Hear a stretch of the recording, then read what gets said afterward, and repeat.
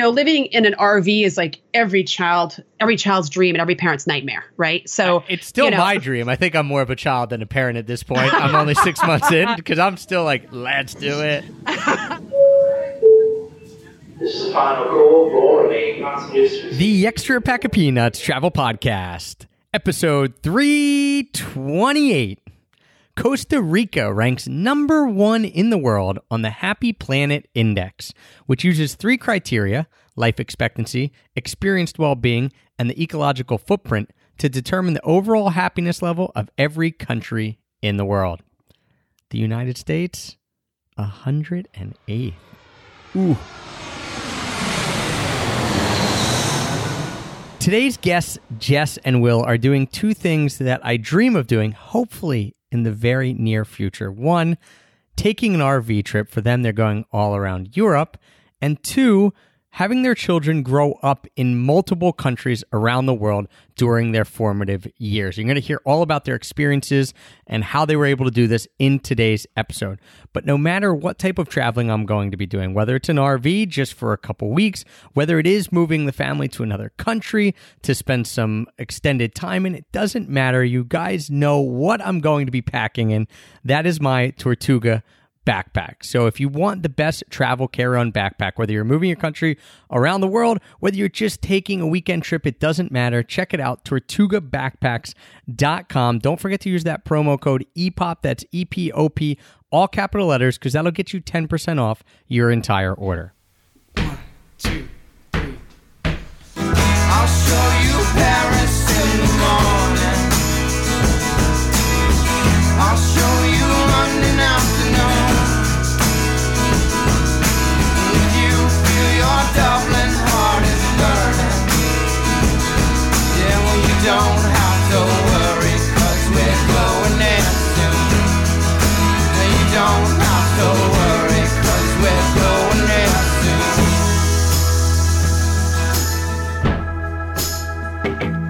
Hello, travel nerds, and welcome to the Extra Pack of Peanuts Travel Podcast, the show that teaches you how to travel more while spending less. I'm your host, Travis Sherry, and joining me today are people who want to give their children an epic childhood, whose goal is to live and work in every country in Europe, and who believe that we should live the world one hometown at a time, and who may or may not be hardcore. That's for you guys to decide. Jessica and Will from worldtowning.com. Guys, welcome. Thank you. Thank you for having us, Travis. Great to be here. Right before we got on and started recording, we had a big discussion about who's hardcore travelers and who are not. Neither of us consider ourselves hardcore travelers, right? But in some people's eyes, we may be.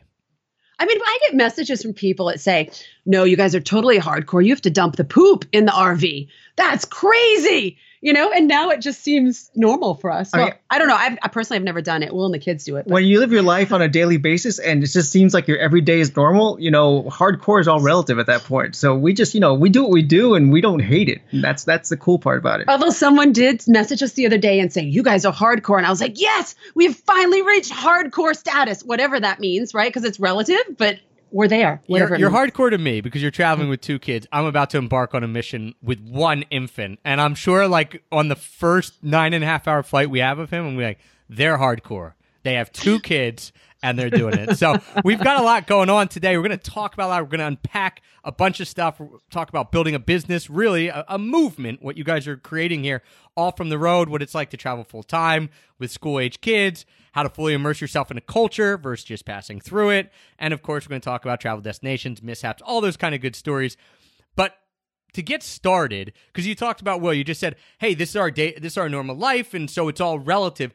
What did normal life look like before this whole adventure that we're going to get onto and talk about what World Towning it is and what your guys' mission is? But normal life, back in the day, right? What was that? What were you guys doing? 4 years ago, essentially, we were living in suburban Boston. Well, I guess Cambridge, Massachusetts. Cambridge, yeah. That's so hardcore, guys. That's so hardcore. They call it the People's Republic of Cambridge. Right, so I think it is hardcore for Massachusetts. See, we've always been hardcore. I know. We were taking the tea and we weren't using antiseptic gel. And we had 1 car, right? But I was working for a large bank out of Boston, and I was going to work every day in a suit and tie, and traveling. And you had short for work. hair? I had really short hair. Very corporate hair. I ran the Boston Marathon. I was super hip, according to Bostonians at the time. But we decided and I worked from home. Yeah. I had a graphic design business. And the two kids were in Avalon and Largo, were in an international school. For typical standards of Massachusetts, I guess it was kind of eccentric that they were in a French school. And they had exposure to all kinds of different religions and cultures and the language. But I think for us, it seemed like a pretty typical, normal, I put kind of quotes around that, lifestyle. And frankly, Travis, we didn't hate our life. Like, we're not one of those stories of people that were like, oh, our life's so awful, we need to change, we need to do this. We always wanted to travel or live in another country. And we finally, after many, many, many years of trying to go through the expat corporate package route, we finally said, the heck with this, we're going to figure this out on our own. But we had great friends, a great community. Cambridge, Massachusetts is super progressive. It's a melting pot of people from all over the world coming to the universities. You liked your job. I loved my business. But we didn't. We were typical in the sense that we were ships passing in the night. We didn't have a lot of time as a family or with our kids. And there was birthday parties and sporting events and all these commitments. And we were going in 4 different directions. So it was very typical by what most people think of when they think of a typical American lifestyle. Yeah, I love that you guys mentioned that you didn't hate your life. It wasn't a we got to make a break before it's too late type thing. You said you just kind of came to the realization that, hey, there's this other part that we've always wanted to do. And if we don't do it now, like, is there another time that we can do it? And when you came to that thought process, right, was there a thought that, hey, maybe we'll just stick this out? Stick it out makes you sound like you don't like it, but maybe we'll just continue down this path, and then in 5, 10, 15 years when we retire, that's when we'll get the bug out of our system. Like, was that a thought to you? I think we would have stayed in that path, but what happened was we spent it, we as a compromise to not being able to go on a full expat package, we went and spent a summer in Paris. And I think that destroyed us in a very good way. Like, we did this for 7.5 weeks, about 7.5 weeks. And we came back and said, we want this. Right. It's similar to that one time that you fly business class by accident. And next thing you know, you're spoiled for life. That was us when we went to France. So at that point, you went to France, but you were still working well. Like, your company sent you over for the summer and you were working remote, I assume, Jessica. What happened was our kids already spoke French. And I said to Will, listen, they're getting older. We're going to get to a point where they're going to refuse to go if they don't see this as part of their normal life and acceptable and something they enjoy. So since I worked from home already, I suggested that I would go there for the summer with them and I would try to manage my work. You're such a martyr. You're such a martyr. So I'm like, well, gosh, I have to go there for the summer. I know it's going to be awful and terrible, but I will do it for the sake of the family. But anyway, so when I proposed this, Will, being the accountant, said, well, I don't think we can afford that. And I was like, dude, you're telling me we can't afford it? I'm going to find a way. So I listed our apartment on Airbnb and I said, no piano lessons and no golf camp and none of this. And I presented it to Will in an Excel spreadsheet because he really loves that stuff. It's good stuff. Yes. And I gave him a piece of chocolate. And he said, well, if you guys are going, I want to go. So he went to his company and said, my wife and kids are leaving me for the summer. Right. So I proposed for them that I stay in France for maybe 2 weeks working there just so I can do a little remote work and then maybe take a week on the back end as a vacation. And I can spend 3 weeks in Paris while they're there for 7 weeks. And, lo and behold, my boss said, how long are you going to go there for? Or how long are they going to be there for? And, 7 weeks, I said, just go and work there the entire time for 7 weeks. So it was amazing. It was perfect. And not just that, but they flew me out there in business class. And then they had to fly. And guess who rode underneath with the luggage? So you really were the martyr at that point. I was. It's totally flipped. You're like, I'm getting this. Will has to stay home, sucker. And there he is, front of the plane, looking back. Like, I know. Yeah, I'll teach you. This was my idea, dude. This is my idea. And you're kind of coming in at the last minute and taking the business class. Oh, there you go. Okay, so you do 7 weeks. What was that? Summer of what year were you? 13. Summer 13. You come back and you think, all right, in your words, you're spoiled. You're like, that was so cool. Let's do it. What then happened in your mindset, in your process? Like, did you say, all right, let's make an Excel spreadsheet again and figure out if we can actually make this work? Or was it more, hey, we're going on our emotions. That was awesome. We're going to do this. No, at that point, we realized that the clock is ticking, and we have to make this happen. At the time, now. our eldest was 9. Right. So our time with her was half over. And we knew that window of getting them to go and go willingly was very, very small. We actually decided before we left Paris that we really wanted to make this happen. So we started kind of putting the ball in motion. But we had that Excel. Well, we had Google. Right, we graduated to Google Sheets. Google Sheets, because I'm not very good at Excel. So I was like, can we get a better program that's more user friendly for my kind of creative mind that doesn't do well with like numbers and lines and stuff? And so we came back and we said 12 months. We're out of here in 12 months. And we created this. We created it, and we had categories and subcategories, and we worked through everything. And it was really, really hard, because I like to say to people, we were living in one world and maintaining this one world, but planning for another world. So living in two worlds almost living in two worlds at the same time, it was incredibly difficult. And often the time we got to focus on the planning wasn't until 9 p.m. at night. Right, because when you work a demanding job, essentially you don't get home till late oftentimes, and time with the kids, homework, dinner, other responsibilities. And then we'd sit down on the couch and go, are you ready? And we'd look at each other and go, yeah, I'm ready. Just exhausted. Yeah, right? it was like you wanted to do it, but it was a drag because you had no energy. You couldn't have enthusiasm for it really, because you were getting beaten down by the rest of the stuff that was happening. And that's what happens to a lot of people, is that they want to go, and they've even figured out the financial end of it, but the planning process is the thing that completely derails them, because it's hard. It's hard. It's overwhelming. You have to sift through so much on the internet. Now, luckily, nowadays there's things like your bundle that you're offering. There's all these resources out there that make kind of the research process a little bit easier. Our business is the same thing. We help people get through this process. But at the time, there was even less. And it was really difficult because so many hours were spent doing research. And I hate to say wasting, but when you don't have that many hours, it feels like a waste, right? Yeah, I mean, if someone can help you get to the same end result much quicker, then that's always an awesome thing. And that's always an awesome service or product that they're providing, because they've already done the hours of research. And so why should you recreate the wheel? You guys said you had a year, right? Or you planned on prepping for this new life for a year. Did it take a year? Was it a year from when you came back to when you actually then decided to leave? It kind of had to be only a year, because we wanted to put one of our kids in a local school in Costa Rica, and we wanted them to finish out the school year. So, but would you say, could we have done it in less time? I mean, it took us the year because we knew we had the year. Like anything else, if you do it a second time, it'll be much easier. But I mean, we were battling a lot of things. Like, we also had an active social life, and we had kids and activities. And so when we say it was a year, it wasn't 365 days. It was when we found time, we were scrounging it and sort of plugging it into. We sold all of our stuff. Right. We had like weekend trips to go skiing and so forth and so on. So, if we had the opportunity, we'd take it. And if we weren't ready to pass out, then we, do a little more. And then we had this marvelous thing happen just a couple months before we were going to launch. Will had an opportunity to go to India for work. And we were right at the tail end of all that planning where things were intense. But he said, they want me to go to India for 2 months. And he said, are you okay with that? I said, yeah, I can't wait to go. Well, the kids are packing our bags. And of course he wanted us to go. It's not that he didn't want us to go, but he's like, well, how are we going to plan everything? I'm like, I don't know. I'll figure it out. But we're going because he's got, a hotel room on the company dime, and we can stay in it. Now, we couldn't eat the food and we couldn't use the laundry service. So obviously here we go. I'm seeing a pattern here, Travis, but Will had his clothes pressed. The golden boy there, right? Business class, really nice press suits. You guys are slumming it. I get it. His underwear is going to the dry cleaner, and the kids and I are, no joke, hand washing our clothes in the sink every day and hanging them around the room.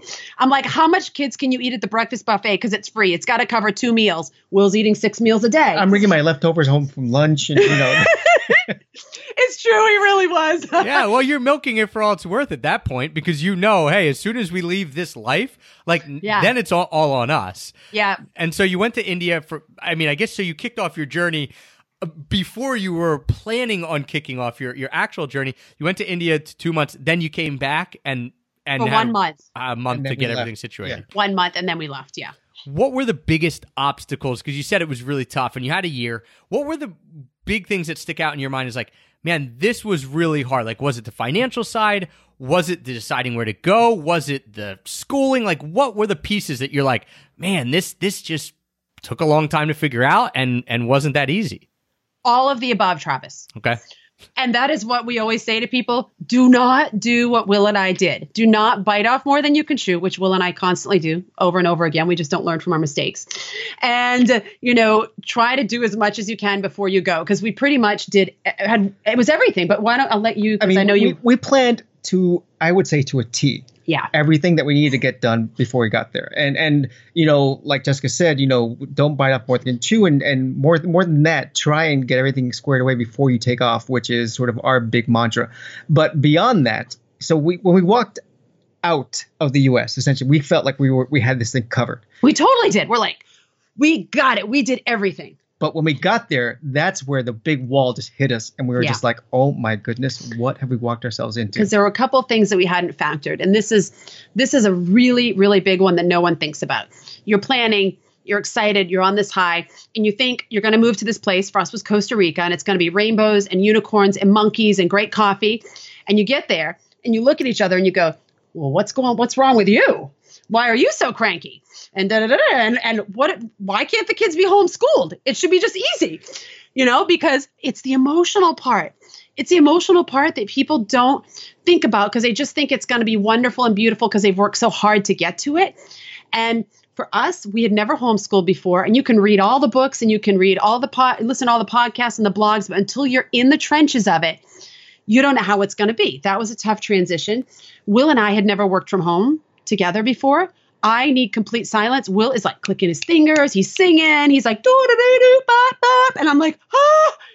It was just so, I feel like the planning process, even though it was time consuming and exhausting, was not as traumatic as once we got there and we're like, oh my gosh, right. Change is hard. Yeah. Number one. So, if you're changing your thought as to where you're going to live, that's one thing, but actually executing it is one entirely different thing. So we changed our location, we changed our work status, we changed the way we educate our kids. We changed the dynamic of our relationship because we had kind of certain established roles. And even though they weren't necessarily traditional roles, they were our roles. And we've flown like that for so long because I had been working from home for a decade and he had gone to an office.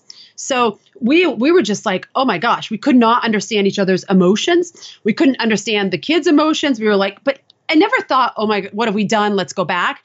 I'm the eternal optimist. Like the glass is broken into a million pieces on the floor and I'm still looking for the super glue thinking it's going to be fine.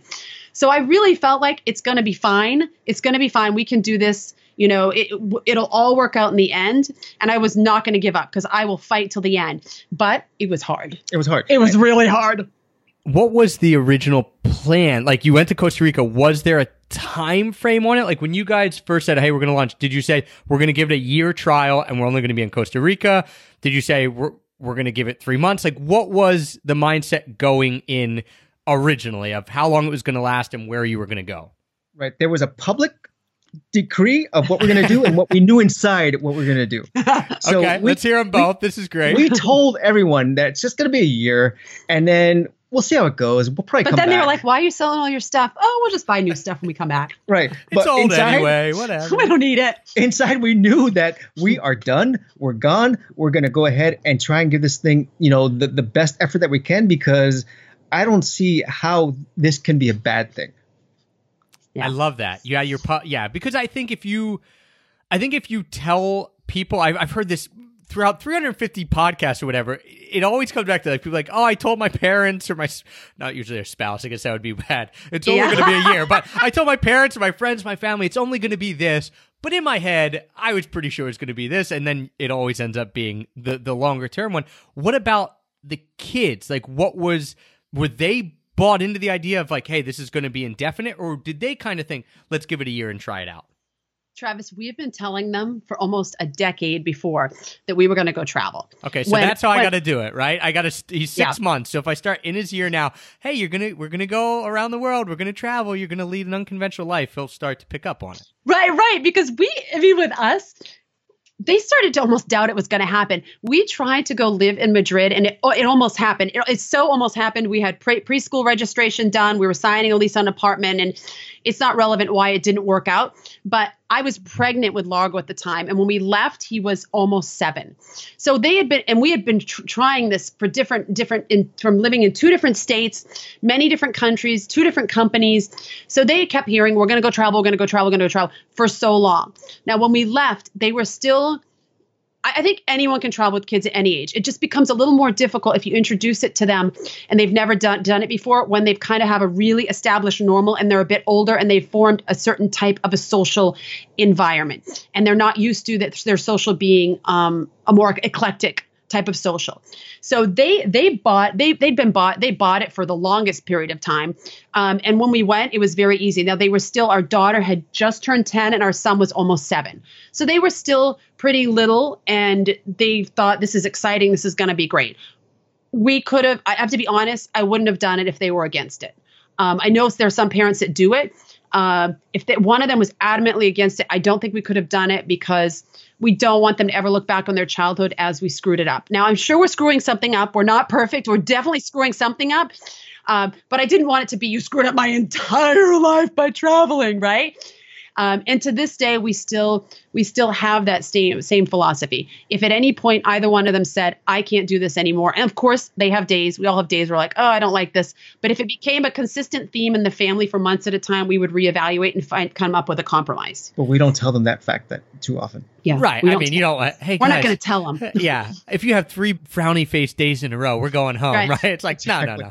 But what we've done is we've given them a choice in this, Travis. So they get to vote. So when we left Ecuador to come to Europe, we let them pick between France and Spain. I mean, we didn't give them every country. We gave them 2 countries. We wanted Spain. They wanted France. They both picked France. We polled them separately. And then we let them pick between 2 locations in France. And we're secretly happy that we went to France. Yeah.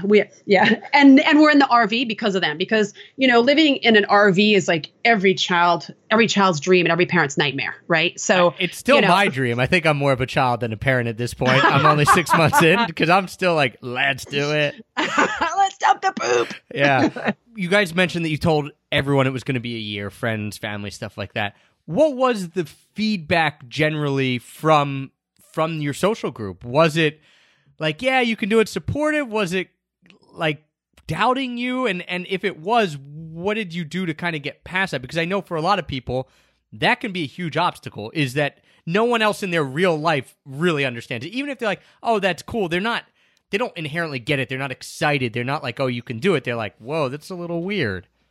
So we generally got like 2 different sides of the story. So there's a question of what are you doing with your career? Yeah. And then what are you doing as a parent? And what are you doing with your career? And, oh, by the way, we think you're creating career suicide. Right. And what are you doing as a parent? Oh, by the way, you're really screwing up your kids.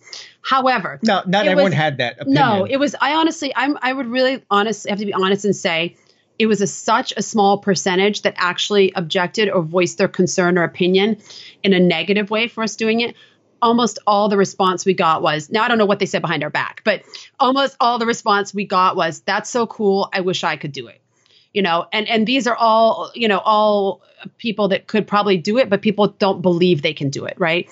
So I think we had a very supportive, group of people surrounding us. Will and I, before we left the U.S., have lived all over the U.S. So we have kind of a very eclectic group of friends. We don't only have friends that are, married with heterosexual married. Right. White picket kids, fence outside of Boston. Right. This is who lives in my development, whatever.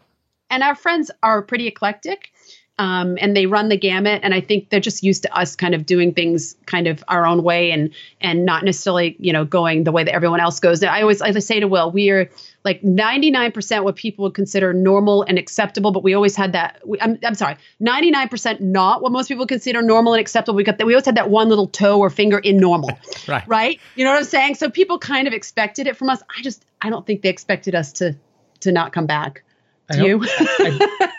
Let's put it this way. We were in Morocco like 3 weeks ago, and we actually hit a part of our trip while we were there. We were there for 7 weeks, and we said, what would happen if we just kept going south, like kept going towards South Africa?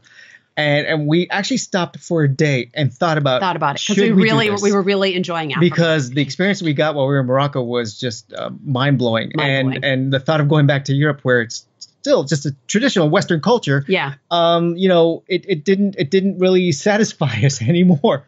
But, and if we were to actually do that and actually pull that off, our friends would be like, there they go again. Yeah. Right. Like it's not, it's kind of, you just keep working up different levels. Like, and I think that's a really interesting point that you made there, Will. And I've seen it happen in my travel lifestyle where when I was younger and didn't travel a lot, all I wanted to do was go to Spain, Italy, France. I wanted to go to Western Europe because I grew up on the East Coast and that's the closest, somewhat exotic place. And then, then we moved to Japan and all of a sudden I'm like, whoa, now I'm in Asia. This is way different. And so even to me, like going to Europe, I love it. I'll go back all the time. It's super fun. But there are times where I feel it's a little bit, not, again, stale's not the right word, but it's not as exciting to me sometimes as it had been previously. And I understand why, because I've seen a lot. And so you kind of build up your travel muscle a bit and the way you want to travel. And I think then in other people's heads, they see that. They're like, oh yeah, well, I'm used to him going off and doing this. It's just another, like you said, well, there you go again, right? It's no big deal. What we actually have, I think, one of our favorite countries in Europe, I think happens to be one of yours as well, which is Slovenia. Definitely, 100%. Oh, yeah. We love that country. Yeah. We absolutely love it. Absolutely love it. I think honestly, I mean, I think it's true. Like you start to get, you up the ante, right? And for us, and I think we came back from Morocco. We were a little bit depressed. It's only been like a week and a half, but we were like, wow, we miss that. Will and I are most comfortable outside of our comfort zone, and we really thrive on that. However, what we always say to people is, do what feels right for you. And if you're just starting out, don't feel like you have to go to India for a month, right? Go where I've whatever. Done that. Definitely, maybe don't do that. Don't even feel like you have to. But if you start traveling, throwing someone in the fire of like India, or my buddy who hadn't traveled in 15 years went to China, and we had. If anyone listens to this podcast, napkins. We had a harrowing. Like we were fine. He was not digging it at all because it's overwhelming. It's crazy. It's way, way, way different. And I'm sure he would have had a great time in Austria or France, right? But China was a little too much. I think it's important to stack the cards in your favor and not be disappointed like, oh, well, I'm only going to Costa Rica and it's very Western. There's a lot of people from my home country there. It's not really traveling. It really is traveling. Whatever works for you so that you can continue this and make it work, I say go for it. Will and I broke all the rules we said we would never do when we moved to Costa Rica. It's the first country we went to. Kids are never going to McDonald's. We must have been at McDonald's every day for a month because our Wi-Fi wasn't working. And we were like, we just need something to not make us want to kill ourselves. So you got to just do what works for you. You know what I'm saying? I mean, people get so judgy of other people. That's not really traveling or that's not really traveling. If you're getting out of your comfort zone and you're seeing something new and learning, then that is traveling, I always say there's no wrong way to travel because people come up and say, oh, I'm taking a cruise, but you wouldn't want to do that. I'm like, no, hell yeah, I'd want to take a cruise. Like I've never been on a cruise actually, but I'm only going to the Caribbean. I'm like, that's awesome. Like, and then you go there and maybe then you push your comfort zone and you go somewhere else and then maybe you take a solo trip after doing a group travel, whatever it is. Just, you dip your toe in. You said you were 1% in the normal bucket. I would say dip your toe into the world of travel, however comfortable you feel. And that'll lead you to doing more. And if you are someone who just wants the craziest part of it, then dive in. I mean, you'll learn quickly what you like and don't like. But it certainly happens. Now, when you guys went and you told everyone a year, and well, you mentioned like committing career suicide and stuff, was there any type of backup plan, even though you thought, hey, this is going to be our life, we're pretty committed to this in our heads, and we know we want to do it? Was there anything that you put in place that said, but if something goes wrong or if we don't really like it, this is kind of what we're going to come back to? We didn't necessarily think that we were not going to like it. The question was going to be more so is how can we sustain it? Right. And that was the big thing for us. And so, we had before we left for Costa Rica, we have a couple properties which we rent out. And so we rent them out either through long-term rentals or through Airbnb. And so we said to ourselves, well, if we can't sustain it, what's the worst that can happen? Either number one, we go back and we resume our normal life, which we didn't want to do, or number two, we sell a property. And so, and that's the last thing any property owner wants to think about. especially when they went through all the hard work of actually setting up and making sure that's sort of rented out and it's all glorious. But you know what? The fact that you do have options is what made it actually plausible for us. Yeah. And we had equity in the properties, and they had positive income from rentals. And we knew that if we needed to, we could do that. But for me, like, besides travel and my children and Will, real estate is like right up there with my loves. So to part with something would take a lot. But luckily we didn't ever come to that point. When we left, the company Will was working for would not let him work remotely. So he said, okay, I'm leaving.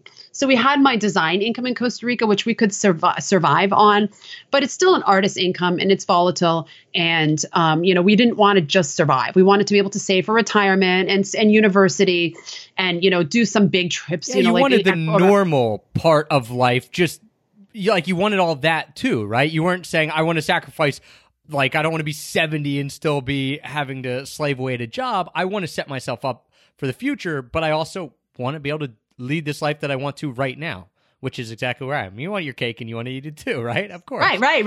Yeah. I mean, who doesn't, right? Why not too, if you can figure it out, right? Right. You just have to believe that it's possible at the end of the day. I mean, there's a lot of people who go out there and say, well, the universe just conspires for you if you just put out your best effort. And there's a lot of truth in that. I mean, like anything else, you can't just sit there and wait for the world to come to you and say, I'm going to give you the best day ever.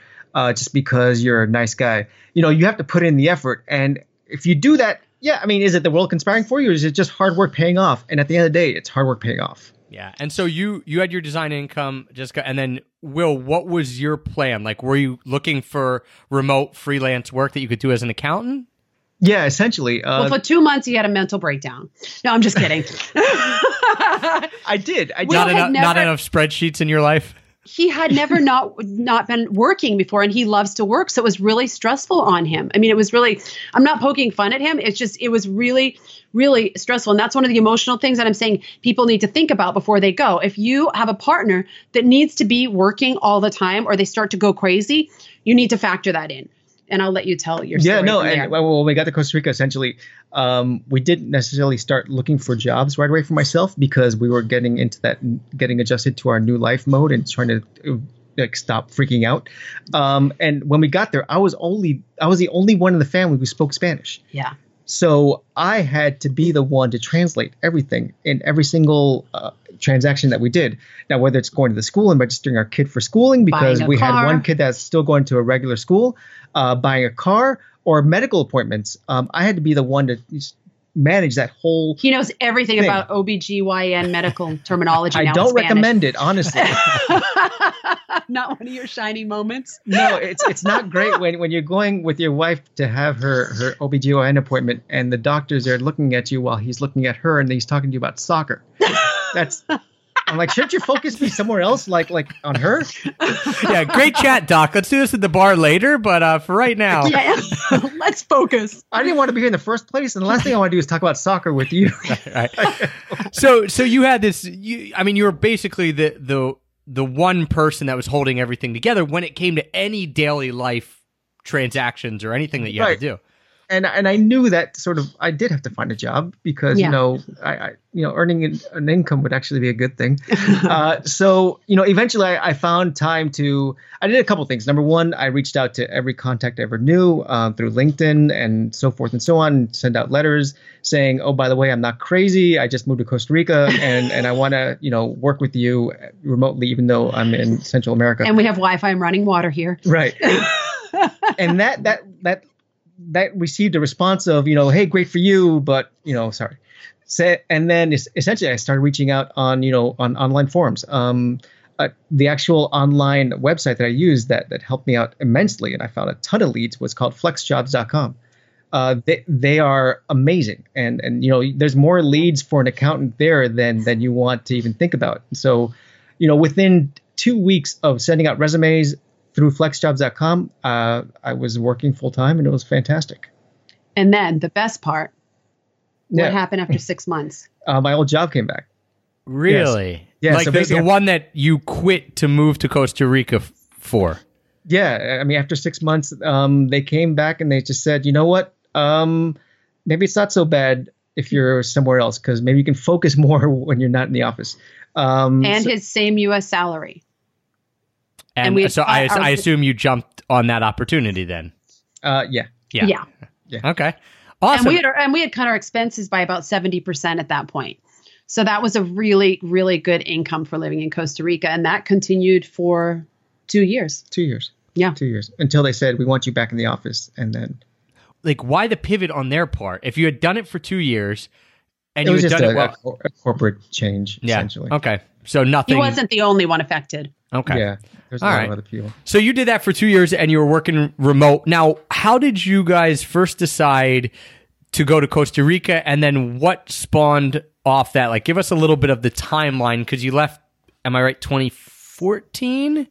Summer of... We left in 2014, October. Yeah, so give us the timeline up until now of like what you've actually done with like the World Towning and why you ended up going where you did. So we actually wanted to go to Guatemala initially. And we did something that I don't consider one of our smartest moves, but we went online and did research and got scared. And we should not have, because one of our good friends was living there. I don't know how long Jem was living there, 3 to 6 months a year. And she said, it's perfectly fine, it's safe, whatever. But she was living at the lake, and we were going to live in Guatemala City and put one of our kids in a Spanish and French school. And we just got scared by what we read online. And we at the I don't remember exactly what point it was, but I think maybe 4 or 5 months before we were supposed to launch, we changed countries. And Costa Rica was really, really great for us in the sense of, like I said, stack the cards in your favor. It was very Western. It was very recognizable. He could speak the language. It really worked for our first year. However, when we decided to entertain where we would go our second year, we wanted something a little more culturally rich, and we wanted to kind of up the bar a bit. So something less expensive and richer in culture. And that's why, but we wanted to stay in a Spanish-speaking country, and we had never even been to South America. So we kind of just went, people say Quito, Ecuador is cool. And the amount of research that went into that second country, Travis, was very, very little. At the time, for those 2 years, Will went back with the company. He was traveling about, how much, 50% of the time? Around there. So he was gone a lot. I was still working as a designer and managing one kid in homeschooling that was still pretty new to it. So it was a lot of work. And we did, very little research. Will went online to compare the cost of tomatoes in Costa Rica compared to Ecuador and said, okay, it's less expensive, we'll go there. They had the French school. We reached out on a couple expat Facebook groups asking questions, and we decided that's where we're going. I mean, is anything else you think we should add about that decision? No, I mean, we knew 3 months being into Costa Rica that we wanted to go someplace else if we were going to continue this lifestyle. And we didn't know at that point that we were going to try and do this shift every year like we've been doing. But, this was the spawn of that. But one thing we realized is that Costa Rica is, it's the most expensive Central American country out there. And it's because there's a lot of American expats that go there and sort of call it home to live off Social Security. And so a lot of things are overinflated in terms of prices. And compared to what we saw when we went to Guatemala to go visit some friends, that we realized that, life could be so much less expensive. We can actually do this on less than what we have now. And get a richer experience. And get a better experience if we change locations. And that's when the start of going to Quito began. Yeah. And so I read a couple of blog posts, and like Jessica said, people like to get the idea of going to Quito. So I looked at the comparison of the prices, and the thought that, you could live on about 65% of what you can live on in Costa Rica, which still is not all that expensive. That was for me the tipping point. Once again, I'm an accountant. So, right. Give you the numbers, man. Give you the numbers. Yeah. If the bottom line works better, I'm all in. And then after that, we wanted to hit Europe, and kind of check out Europe with the kids. And we didn't do much research in that area either. We just said, once you've kind of done the initial stuff, like figured out your banking and figured out your mail and all that kind of stuff, the initial hard work, and figured out your medical insurance, it doesn't change from country to country. That virtual stuff stays the same. So the work of moving from country to country really is not that tasking as it is when you first make the leap. So for Europe, we decided we're going to let the kids decide They're old enough now. We're going to put it to a vote. We're going to individually ask them so they don't get influenced by each other. We picked Spain and France because we spoke languages in both of them, and we thought they both had a cool enough, interesting culture. And so they picked it. And then they picked we gave them 2 cities. We gave them Hyères and we gave Montpellier, 2 very different ones, more smaller city, and one's a very big collegey city. And they picked the smaller one. And that's how we ended up there. And then we told them they always wanted to go and travel in an RV. Always.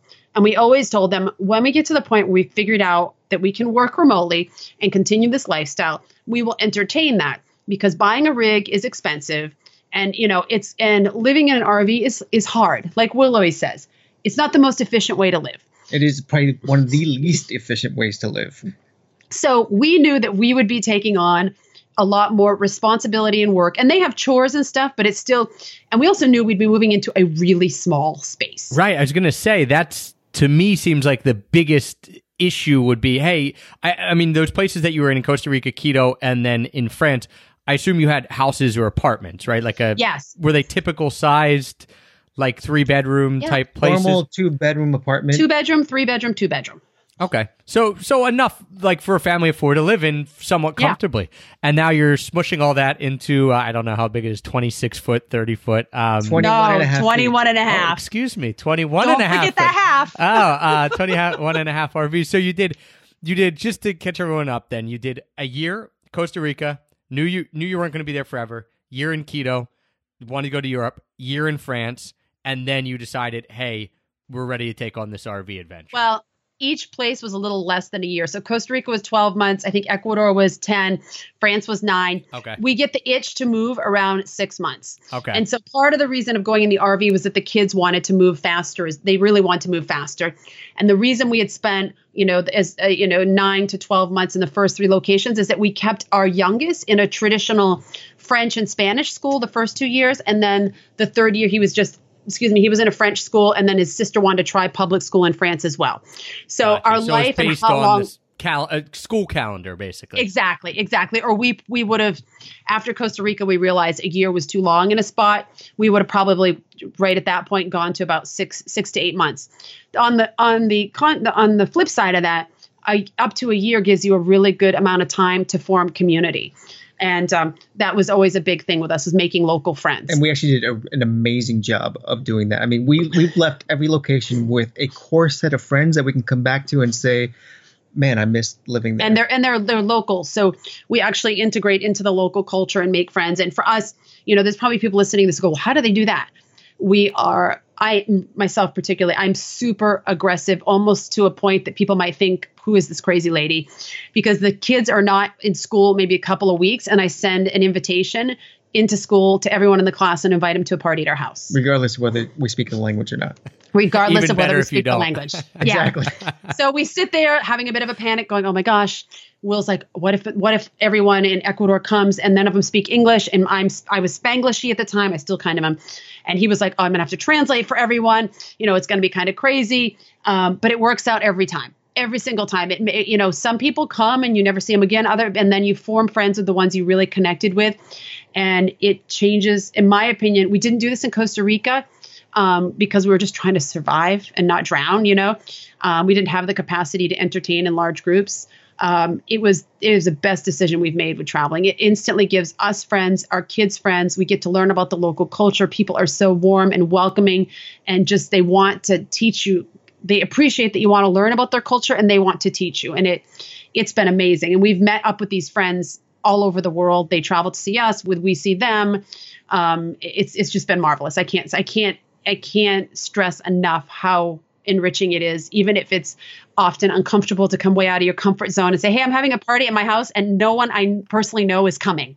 Right? Yeah, it's scary. That's crazy. But I think that's why you build those bonds so strong, is that they realize that. Like, everyone who's there realizes these people are new to this town. Maybe they've lived there all their life and they've never had a party with people over there. They're sitting there thinking, that's pretty courageous. Like, you instantly recognize that bond, like that courage and that kind of, hey, they're out of their comfort zone. And I think that then endears you to people because you're doing something that maybe they would be scared to do. And then there are others who are probably thinking, I hope they don't chop me up and put me in a box and whatever. No, I'm just kidding. And there's probably others who are like, hey, free food. This is cool. I'll come. Right. Free alcohol. Yeah, right. Well, it was funny because in France, when we did this, there was one woman, and in France, it was so cool because there were people that came that didn't speak a lick of English. Now, luckily, we had a couple neighbor friends that we had become friends with, and they translated and stuff. But it was just amazing because I consider that so brave, just to come and know that the people you're going to, you guys can't speak a common language. One woman said to me, is this typical American? Because you just have parties, invite people you don't know. And I go, I don't know if it's typical American, but it's typical our family, But the insane part about this is that when we had everyone over for the first party, the French like to be served. So we brought out the wine, we had everything else, we had champagne, and we just said we laid it out there. This. And when everyone came in, what can I get you? We offered them a glass and whatever it was. And then once the glass was empty, they didn't refill their own glasses. And I'm like, what are you guys not drinking? They consider it rude. But Will was like, why isn't anyone drinking? What's going on? And then our friend Julie said, oh, no, that they would not go serve themselves. They would consider that, very rude to go just take like that. Right. You need to take it to them. I'm like, give me the wine. Here, I'm coming. So I walked around the party with a red and a white underneath my arm like the whole time. So I'm like, people, you got to, and they drank after that. And towards the end, they were kind of used to our American ways. We're like, you know what? There's 40 people here. You got to go get your own liquor. There's plenty of it, but you got to get it yourself. So right. But it was funny. Your American ways. It's like forced drinking, right? You're like, although actually that's probably even more prevalent in the countries that we've gone through, especially in Europe. Like talk about forced drinking. You're like, oh, I don't want a glass of wine with dinner. People are like, no, this doesn't fly. Like you got to have a glass of wine. No, you got to have 5 glasses of wine. With you guys, you've talked about schooling, and that's a really, obviously, an interesting point, and one that I think a lot of people who would be interested in doing this, that's like a huge obstacle or fear is, well, what about my kids going to school? You have the career for the parents, and then you have the schooling for the kids. Talk a little bit about the decision to homeschool some, and also then put your children or one of your children in an international school or in a local school. So Will was educated from all boys Catholic school, and I went to public school in rural Maine. I'm still in therapy for that. We had no idea what we were doing, Travis. No idea. I saw it online. I thought, oh, this looks fun. But I was like, how are we going to learn how to do this? I don't even really know what it means. And just through the internet and whatnot, we just researched like mad and connected with people and read and listened and read some more and connected with people some more. And we just kind of figured it out. I would not say we're perfect at it, but we figured out what we wanted. Now, we always knew that we wanted them to be able to grow up authentically. And we're not anti-traditional brick and mortar school. We just felt that there were a lot of restrictions in that environment that would not allow, for traveling, we really needed to have more flexible schedule. And we wanted something where they learned to manage their own time. We do follow a U.S. curriculum. But we build it ourselves. So we don't just purchase it in a box from one school. We build it from different schools according to the child, their level and interest in the subject. And then they manage it. Our son doesn't manage it as much as our daughter because he's only in his first year of it, but our daughter manages it completely on her own. She meets with her teachers. Some classes are on Skype with tutors. Some are in Zoom with kids all over the world and they can see each other. Some are self-paced. Some are out in the world in the communities that we're traveling to. Now, with our son, we decided to put him in an international French and Spanish school for the first 2 years, and then a French public school for the third year, because our personal thing is we wanted to get their French to a certain level. And so for us, we wanted them to be in a French school until the end of 4th grade. Okay, so he did the first 3 years in either international schools or the public school. So he was in a brick and mortar school, while your daughter, who was older, was homeschooling the entire time from the beginning? Until we got to France. And then No. But from the beginning of our life, no, she went to an international French school until the beginning of Costa Rica, the beginning of this. Okay, yes, new life. Yeah. So she was homeschooling the beginning of new life, and then you went to France for 2 years, and then in France, she actually went to a public school as well. Right, she raised her hand to us and said, you know what, I'm ready to go back to regular school and give this thing a try. And she wanted to be homeschooled. So that's why we did it. Will and I were like, oh my gosh, it sounds so hard. But she wanted to do it. So we did the research and we did it, and she loved it. But then she thought, well, maybe I'm missing something in middle school. I want to have a locker and change classrooms. And she did it in France. And I mean, I think if you ask her, she would say, I'm never going back to traditional school. But she didn't have a bad experience. Like she made good friends. She learned a lot. She learned a lot about bureaucracy, which was really great. She learned a lot about lesson in life. It is a very important lesson.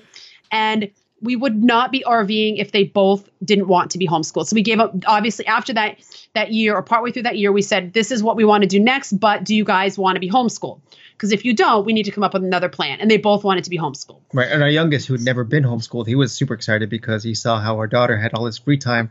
And he basically wanted all in on that. And so, yeah. And he has a little more difficulty sitting still in a chair.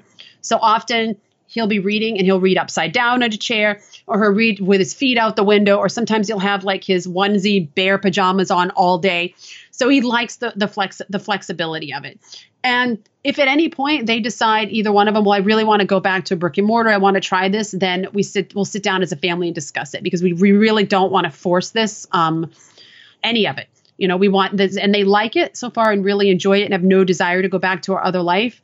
And we obviously don't want to stop, but if that became something they were unhappy, we would sit down and we would talk about it as a family for sure. What is the plan then with the RV? So how long have you been in the RV, and does that have an expiration date where you guys like, all right, we're giving the RV 1 year or X amount of months, or is that just open-ended? Like, we're just going to keep going around until one of us or multiples of us decide that this isn't working? So we hopped in the RV in July of 2017. So almost a year. Almost a year ago. Can't believe it. With a plan of seeing every country in Europe for a 2-year period. Now, that's what we're determining at this point to be an overly ambitious goal. So you mean every country in Europe, over 2 years, you'd go to every country in Europe. So whatever, 50, I don't know. How many are there? It depends on how, it's funny because it depends on how you define Europe. Sure. Yes. Because there's a Wikipedia version, and then there's what you ask a European version. Wikipedia subscribes to the biblical version, saying that anything west of the Ural Mountains is considered Europe. Therefore, Georgia, Azerbaijan, and Armenia are still considered Europe. But if you ask any European, they'll be like, there's no way. Like, Europe ends at Istanbul. I love that. That's so funny because when we were in Georgia, same thing. I'd ask, favorite country in the world. We're in Georgia. It's awesome. You definitely got to check it out. Whether you're an RV or not, that's up to you. But I'd be like, well, where are you guys? And someone would be like, oh, well, we're Central Europe or this. And I'm like, but you're so far east of Istanbul, which when you cross over that bridge, it's the difference between Asia and Europe. I'm like, this doesn't make sense. Like, yeah, we don't really know.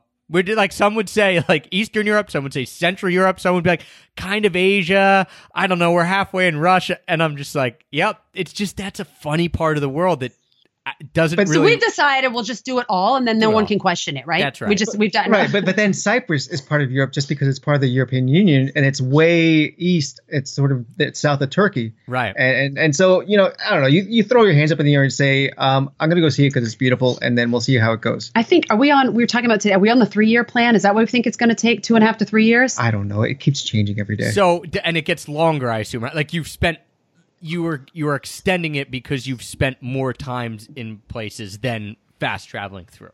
Yeah, and because we're working, and we're not the 4-hour work week. I wish I could tell people we are. We work a lot of hours, and I aspire to be that, but we're not.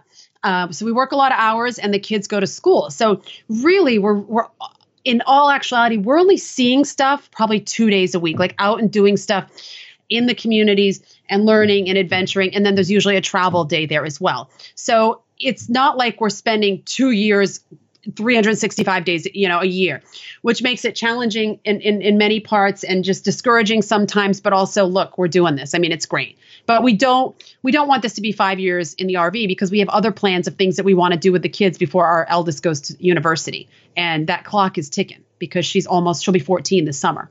Wow. What are some of the places that you ended up staying longer in the RV? Like Morocco. Countries. Okay.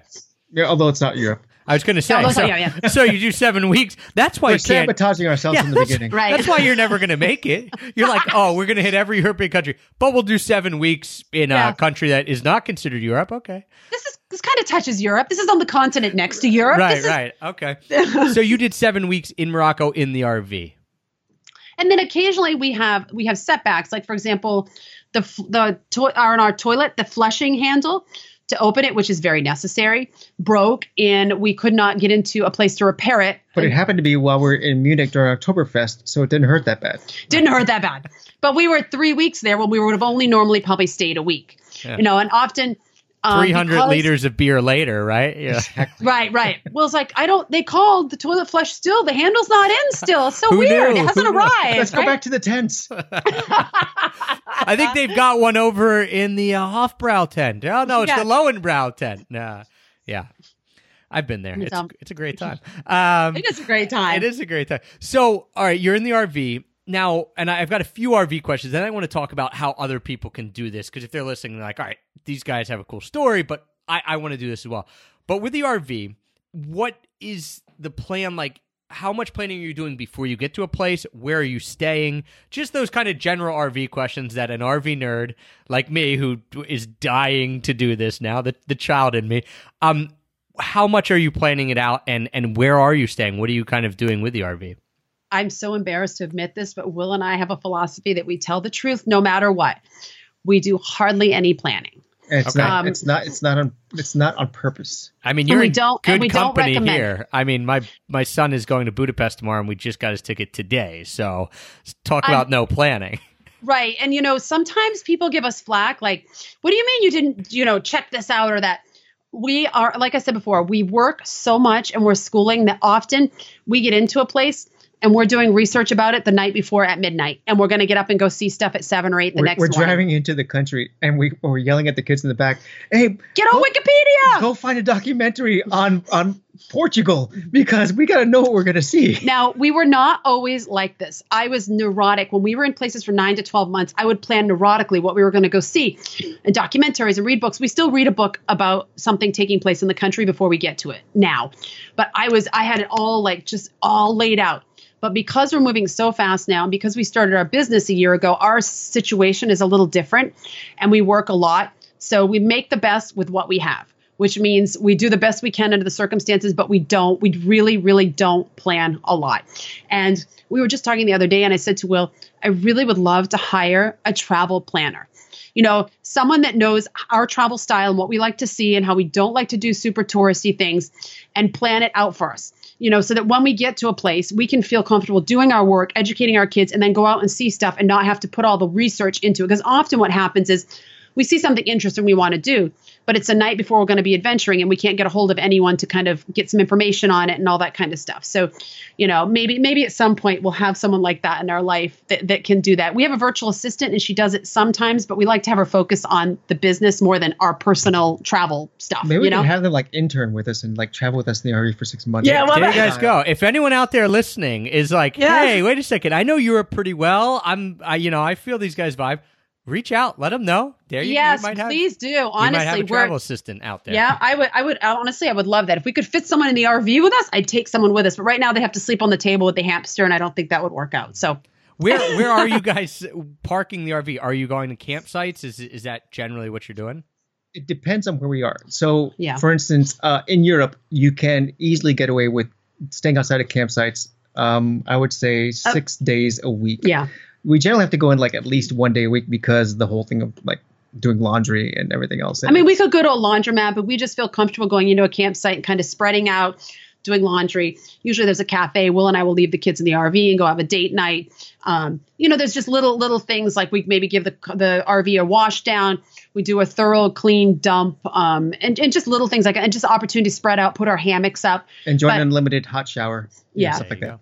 But so when you're not doing that, so when you're not at the campsites, then you're just isn't there a word for it? They call it wild camping or free camping or boondocking. Boondocking is the word I was thinking. Yeah. Boondocking is a U.S. term. It's not a European term. So you say that in Europe, and they're like what? What's that? Okay. Is that wine? And that's you just pulling over on maybe not the side of the road. Give us a few little tips here of if you wanted to boondock in Europe. So the whole idea of free camping Europe, in terms of being on the wild side and pulling off on on a farm, we've never done that. And I know there's van life people who do that, and it seems really interesting. But The whole concept of maybe being knocked on your door at 2 a.m. saying, "Hey, get off my land," especially with 2 kids, that doesn't really swing with us.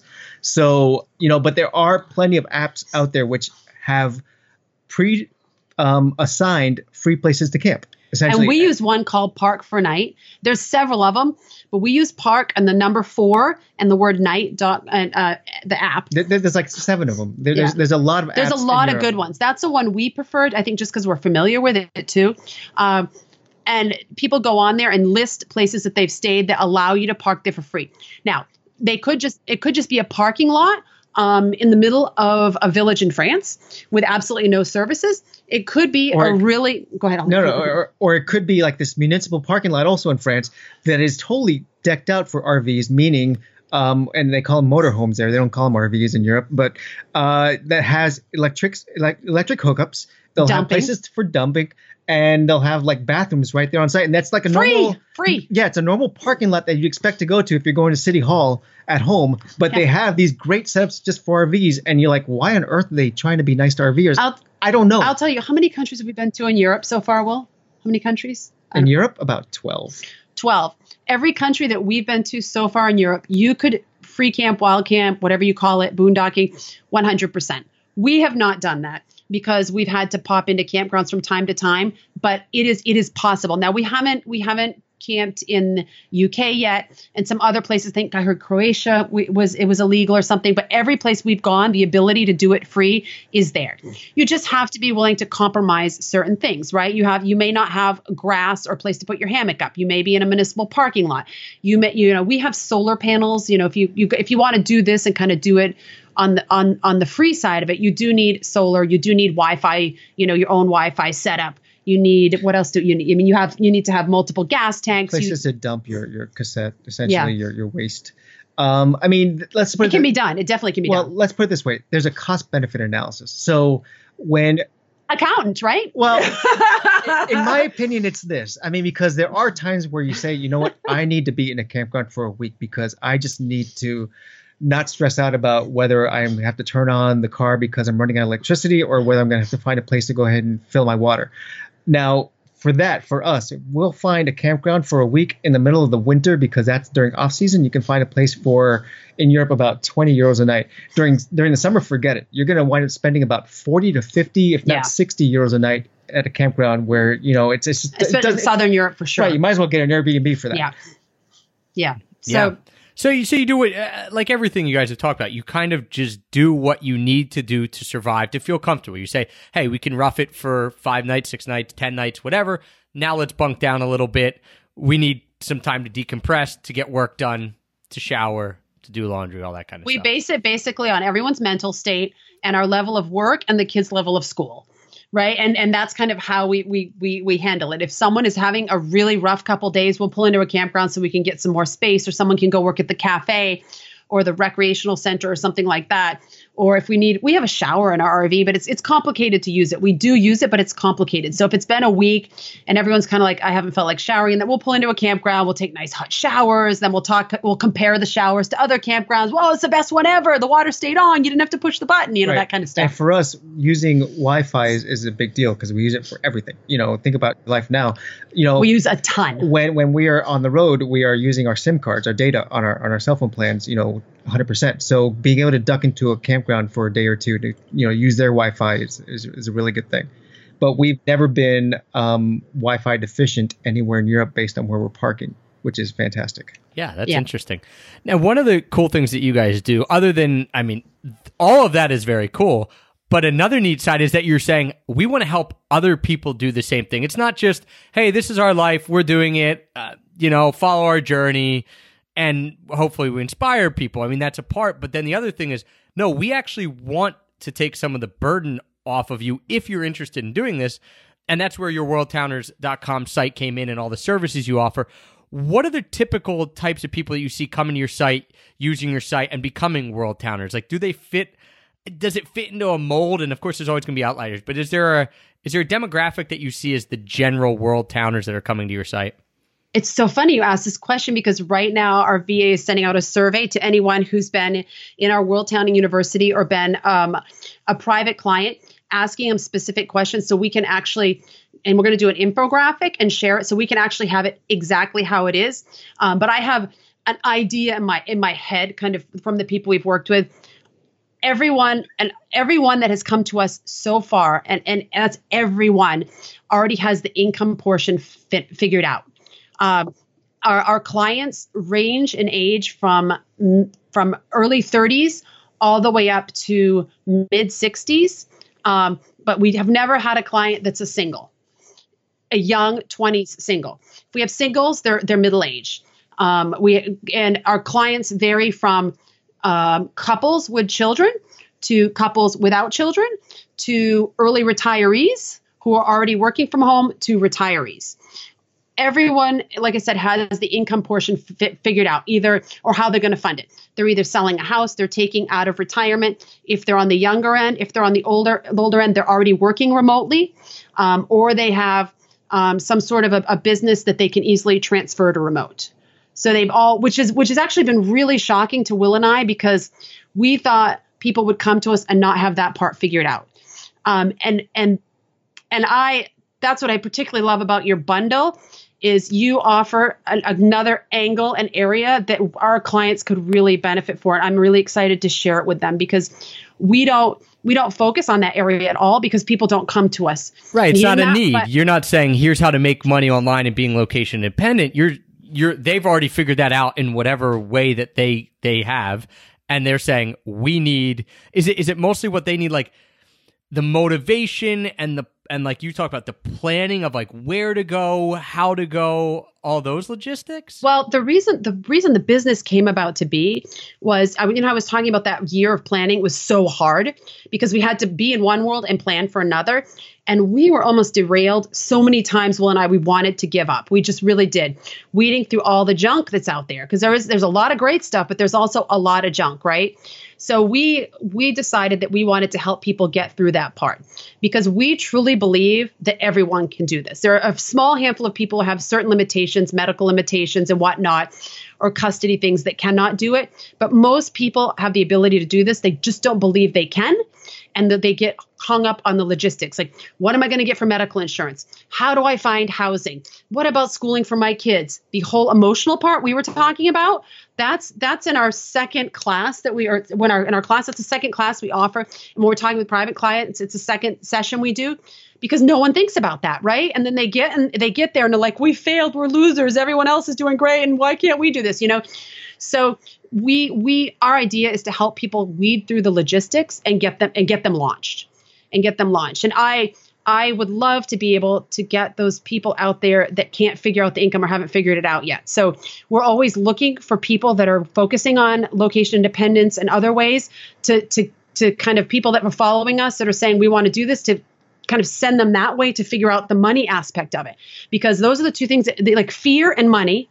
And then if you've overcome those two things, the logistics, but people, if they can overcome the first two and then they get caught up in the logistics and then they sink. Yep.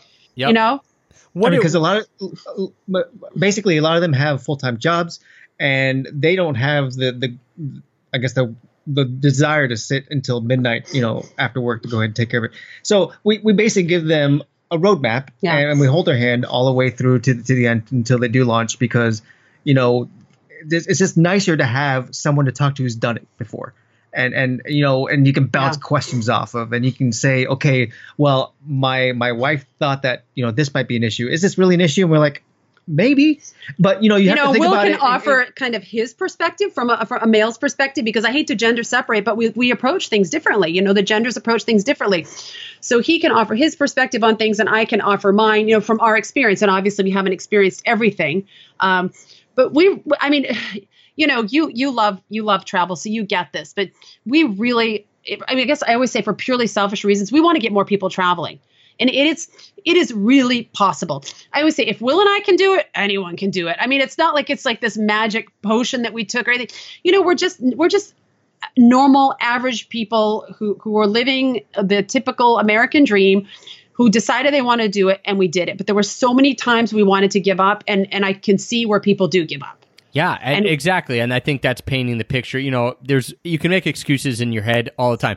Oh, they could do it because they had kids and it was easier. Or right. They could do it because they didn't have kids. Every single thing that someone else has could be a reason they could do it, right? And so it just depends how you look at it. It looks at it's your perspective. And I think the more people that you show doing it, okay, you guys are older than Heather and I. No offense, but a little older than Heather and I. But you have older kids, so like, okay, you could do it. I can do it, and I have a younger kid. There are people who are couples who don't have kids who can do it. There are single people. So it's like the more you show other people's stories, the more someone who's listening can resonate with one of those types of people and say, all right, well, that is kind of like me. And maybe if they can do it, I can do it as well. Are people... And let's face it, Travis, there are so many naysayers out there. I truly believe most people are great and amazing and awesome. But when you're telling people in your circle, in your stationary life that you're going to do this, there are a lot of people saying, oh, well, this or that. And you can easily start to believe it because you don't realize that there are really so many people doing this. I mean, not the masses are not doing this, but there are people doing this and there are communities to support this and tell you and cheerlead you and, not sell you a BS dream. Like this really happens. People really do it. As much as I'd like to sit here and say, our life is super easy and our parents are funding this trip and it's awesome. It's not the reality, It's hard work. Will and I work really hard. Before we got on the call with you, we looked at each other. We were down in the lounge, looked at each other and we said, I'm so tired. And he said, I'm so tired. I said, oh my gosh, I hope we're not total thugs on Extra Pack of Peanuts because we're so tired. We can do this. We can do this, Will. You're like pumping yourself up in the mirror. Like, you got this. Give me the double espresso. We got this. And I don't want to say, oh, poor Will and I, we work so hard. I'm not saying that at all. But it's possible, right? Some people are super lucky, not lucky, but they've worked hard and they've created this first 4-hour work week. And I love it. And I love to hear their stories. And then there are people like us who are still working our tails off every day. It doesn't make either one better or worse, or it just makes us all going after the dream and making it happen, And it's just possible. And I think it's great for any age, but I particularly love doing it with children because it opens up their mind to the world. And I think that's really important. It's just so important. Being in Morocco, we learned so much and we learned all about Islam. And we have a religion book where we're learning about different religions, just a couple pages right now with our son.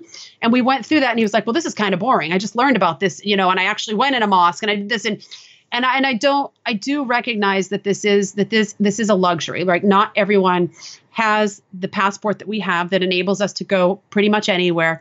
And not everyone can has, we're fortunate, but we work hard. Sure. But, and you want to show the realities, right? Like you're fortunate, you recognize that, but that's not going to hold you back from doing it. And it's also not going to hold you back from sugarcoating everything and just saying, yeah, you can do it. Like just listen to our podcast or read our blog and it'll be great. It's like, no, because then you'll get those people who do that. And in day 3, they'll be like, I'm a loser. And they'll never push through and they'll go home and back to their regular life. And that's the last thing that you want people to do. Yeah, we don't want anyone to fail. We want them to, we started our university. So our first university students, one is on what we call like a trial run right now in France because he's trying it out to see if he wants to launch there in the fall. And then our first couple, and they're in their early 50s, are launching to Mexico and then Ecuador starting June or July, I don't remember. Excuse me. And then another one in the fall.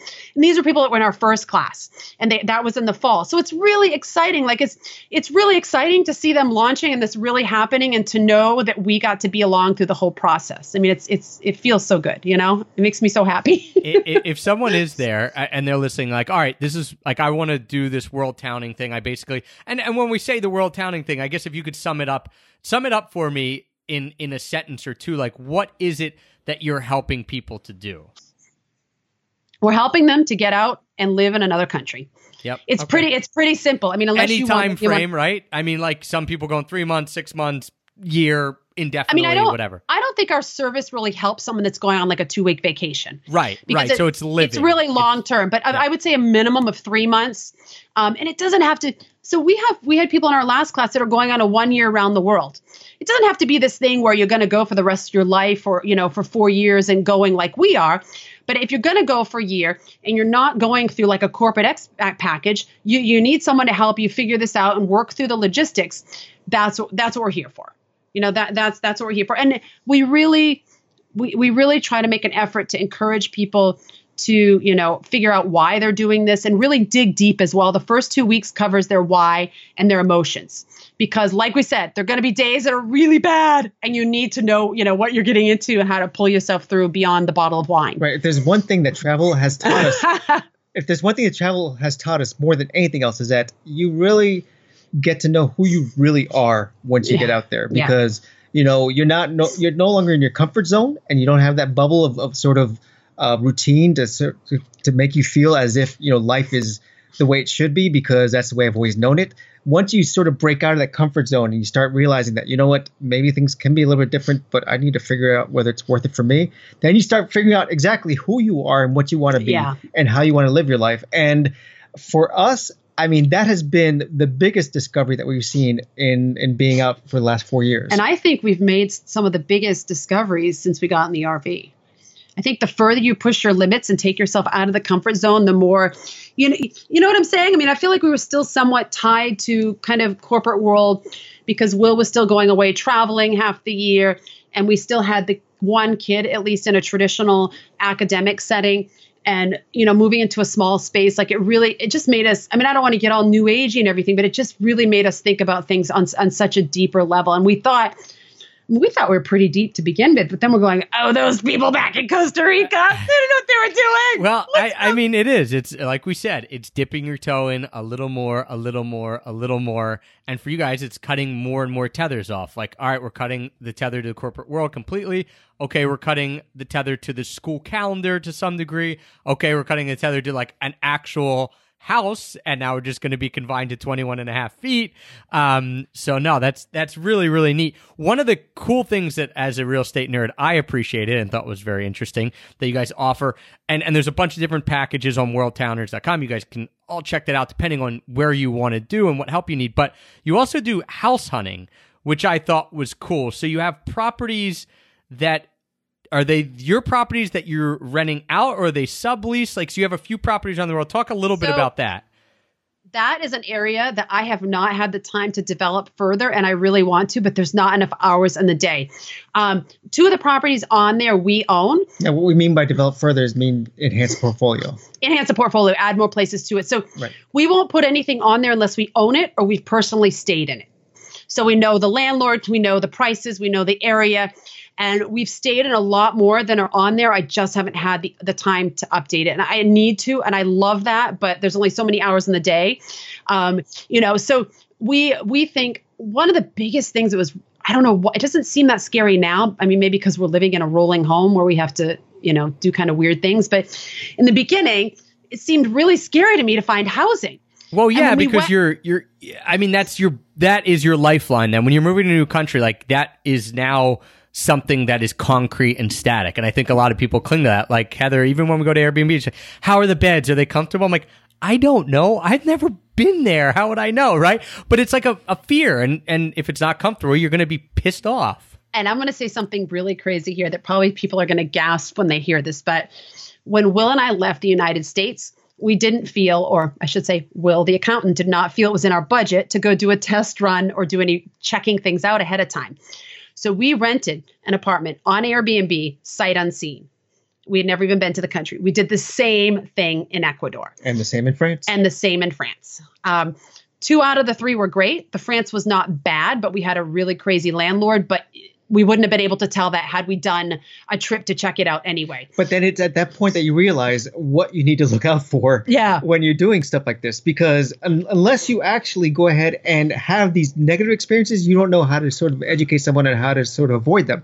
So, for instance, I mean, we think number one thing that, for us as digital nomads, Wi-Fi is a lifeline to the world. And so, if a place doesn't have decent Wi-Fi, then you're sunk. And especially if you're going to spend a year there, you already spent all this time sort of logistically moving to a place, and then you have to think about removing because it's not set up for your digital lifestyle. And all 3 places we lived in said we have great Wi-Fi. Now, Will and I now have a little tactic we do and we share in our class. It's quite simple, and I'll share it here. We always make the Airbnb person send us a screenshot of the speed test. The speed test. And even Smart. then, when they send it, because Airbnbs are set up primarily for vacationers who go for a week or two, who typically aren't working, typically not using the internet. They're not uploading vlogs. They're not conferencing in on Zoom. They're not teaching classes, so they don't need that high. So every time we get to a place, it takes about a month and a half to 2 months to really get the kinks out of the internet. And so we find a coffee shop and we work there, or in Costa Rica, a McDonald's, and we work there until it all works out. Right. So my dream in an ideal world would be to have 20 or 30 properties, within the next year, and then build from there, of places that we either own or have tested and know that they're really set up for digital nomads. For example, our place in Mexico is completely set up for digital nomads. And anytime someone leaves, I say, what do you recommend? What do we need? What do we need to make this more efficient? We've only had, I think, 2 people stay there that were actually vacationing. The rest have come for a month or 2 months or 3 months. They know they can work. The Wi-Fi is good. It's just all set up. And so we would like to have places that we could recommend, or the ones that we own, for people that are looking into housing. And actually, one of our World Town University students just rented the Mexico place for 3 months, because they said, we know the owners. We know it's set up well. We know we can work because they're both working from home already, and it'll be an easy transition before they go to Ecuador. Right. Because it's scary. It's scary jumping into a new country and a new place, and all of a sudden you can't talk to your clients because the internet's not working. You're like, oh my God, I told them nothing would happen. I told them it would be perfect. Right. And so you guys at that point are trying to be a little bit of a one-stop shop. It's like, hey, not only are we going to help you make the transition, but here's the first place you might want to stay. We know, we've vetted it. We either own it or know the landlords, which I think is a fantastic idea, because the needs of someone who's coming for a longer term stay and is a digital nomad, is location independent, much different than the needs of anyone else who's going to come through short term or even long term, but they don't need the same type of things. So very cool. I like the idea. Keep us informed. Keep hunting down those properties. That's cool. I know you will, because you love it as much as I do, right? So keep hunting down those properties. I want to just wrap it up here with some of course, going back to the travel idea, some of your favorite places. You mentioned you love Slovenia. What are some of the other places that you've been to that you're like, this blew us away? I would say Peru for me. I totally loved just the it was just so raw going to Peru. And in Peru, we had for me was one of our top 5 experiences with the children. We actually hiked the Inca Trail for 4 days through the Andes to Machu Picchu with the kids. And it was just one of those experiences. It was just, wow. It was so profound that we actually, and sometimes it's hard to recreate. I'm not trying to recreate it, but starting June 1st, we're going to hike the Camino, 500 kilometers with the kids. And so it takes about 35 days. We're going to do it in about 7 or 8 weeks, because we're going to hike 2 days, work a day, hike 2 days, work a day. And the kids may need that break, but I'm definitely with you on Peru. Morocco stole my heart, and yours too, right? We loved the people. The people were just phenomenal. One of the most hospitable cultures you ever want to meet in your life. India. I compare Morocco to a cross almost between Ecuador and India and the hospitality. The people were just really amazing. For me, I would say India, Morocco, Peru, Ecuador. What about you? France. I always love the cheese. Who doesn't like baguettes? Yeah. I mean, baguettes, wine, and cheese. Slovenia. I wish we had more time in Slovenia. We weren't there that long, but what we experienced was amazing. Right. You pretty much have the same. We've talked about this a lot. The whole family pretty much has the same response of this. But it's good because we all liked the same countries. Yeah, you like similar things, and that means you know what you're going to like, and you know what maybe you won't like and what you want to avoid. What are a few of the places that you're looking forward to the most to getting to? And I know maybe it's Europe, maybe it's not, because we all know you guys divert from your Europe plans. What are the ones that you're like, I'm super excited to really dig in? Within the foreseeable future, meaning like the next 2 years, I can't wait to go to northern, like Norway, Sweden, and Finland. And we're going to do that in the RV. In the very end of that I think is just going to be amazing. I'm really excited to do that in an RV. I've heard amazing things about it, and I don't want to do it in the winter, but I'm sure we'll figure that out. And I'm really excited to get further east in Europe. I'm really ready for something less Western and heading east. I haven't been that far east at this point, but I'm pretty excited. That's kind of where we're heading. We're kind of zigzagging up and down Europe. So we're heading that way. And after Europe, the plan is probably Southeast Asia. We've talked about that, or we've talked about getting a sailboat and learning how to sail. So, and we'll figure it out at that point. It seems so far away at this point. I'm like, let's just get to Eastern Europe, you know?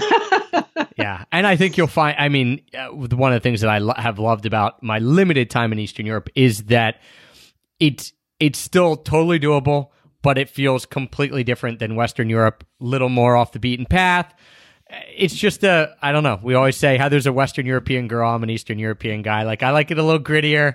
I like it a little like, what's happening here? We don't really know, but it's probably going to be pretty funny and crazy. Yeah, you're like, I don't recognize that food, but I'll eat it. Yeah, it's moving, but right. So, okay. So there you go. Awesome. What about a travel mishap that springs to mind with you guys over the last couple of years that you've had? We just had one that happened like 3 weeks ago. Oh gosh. Oh my goodness. I mean, we've had a lot go on in the last 4 years, but 3 weeks ago, I think, is the most fresh in my memory and probably the most. Anyway, it's fresh in my memory too. Yeah. So we were in Morocco here.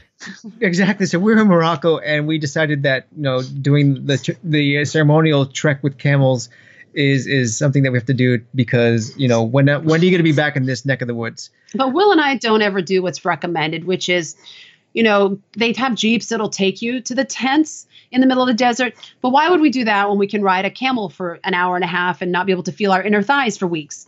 So Will and I took the camel the hour and a half to the tent. Kids too, or no? Were the kids on the camel? Kids too. Okay. And then instead of just taking the camel back 48 hours later, the next day we went on another camel. About a 6-hour camel ride, essentially. Out into a desert oasis. But.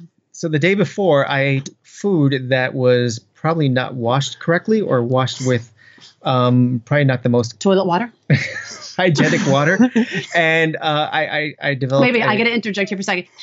Will and I, besides India, Will and I eat street food. We didn't in India, but we pretty much eat street food, and I would not say we're particularly careful. If we're in a country for 7 weeks, we want to try it all. We don't drink the water if we're questioning, but we did eat the salads and the fruits and all that kind of good stuff. That's how we got to hardcore status, by the way. That's right. Yeah. Well, I guess I'm hardcore too because I basically skipped the street food in India. I had a little bit. Heather was like, don't do it. I did it. Survived. But yeah, street food, let's do it. I think we need a hardcore travel Facebook group. What do you think? I'm in. I guess we're presidents and founders. Well, we may enter all three of us at the bottom level. I mean, I think, Right.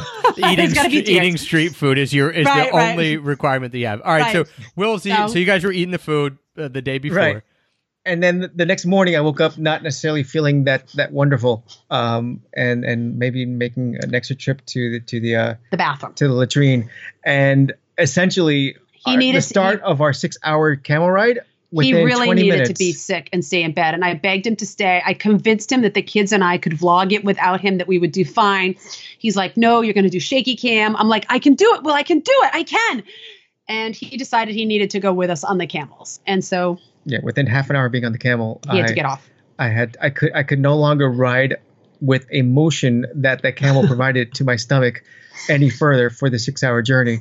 And aside from being with the family and this being a once in a lifetime event, I guess not necessarily listening to my wife, who I should have, who said that I should go ahead and turn back to the camp and just go to bed. Right. We were only 20 minutes. We could still see the camp. He could walk back. And I said, I know you. I've been with Will for almost 20 years. So I said, you got to do what you need to do, but we will not look down upon you if you choose to go back. Right. I said, if this was me, I'd be crying for my mother, and I'd say, leave me in the sand pile here to die.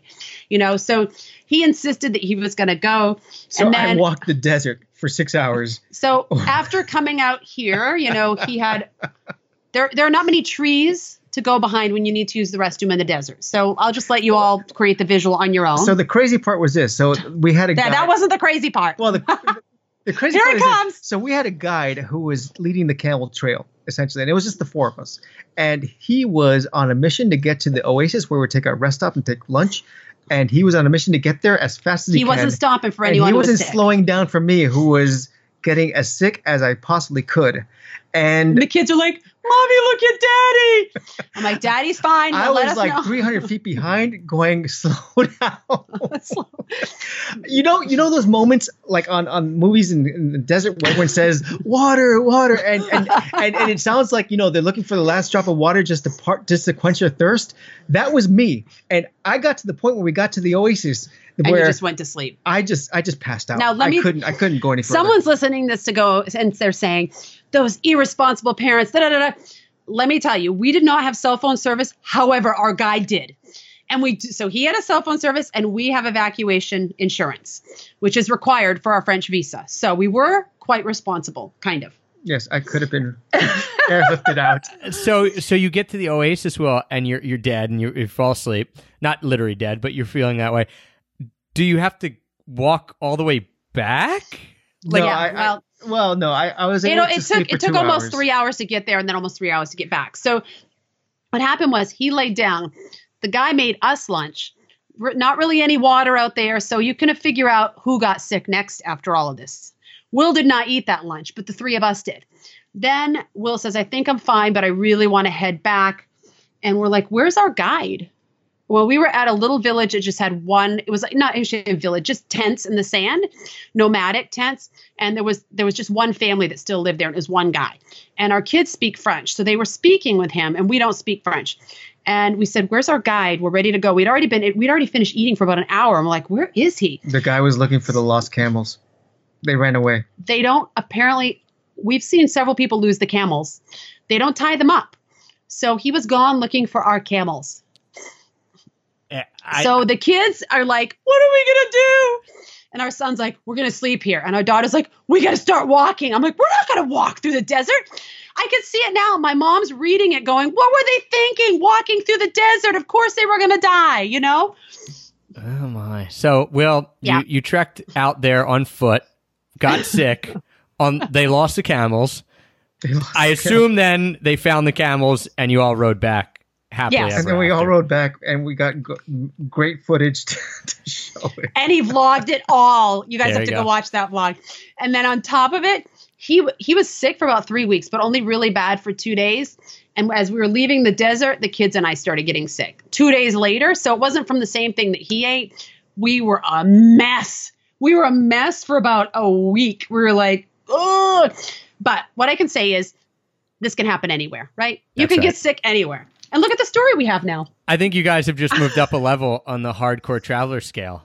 There you go. So we're level 2. You're level 2. You're level 2. Awesome, guys. Keep moving up that scale. Keep those hardcore adventures coming. I just want to thank you both so much for taking the time, Jessica and Will, joining me today and showing that life, you always say that quote, oh, life has to stop when you have kids. No.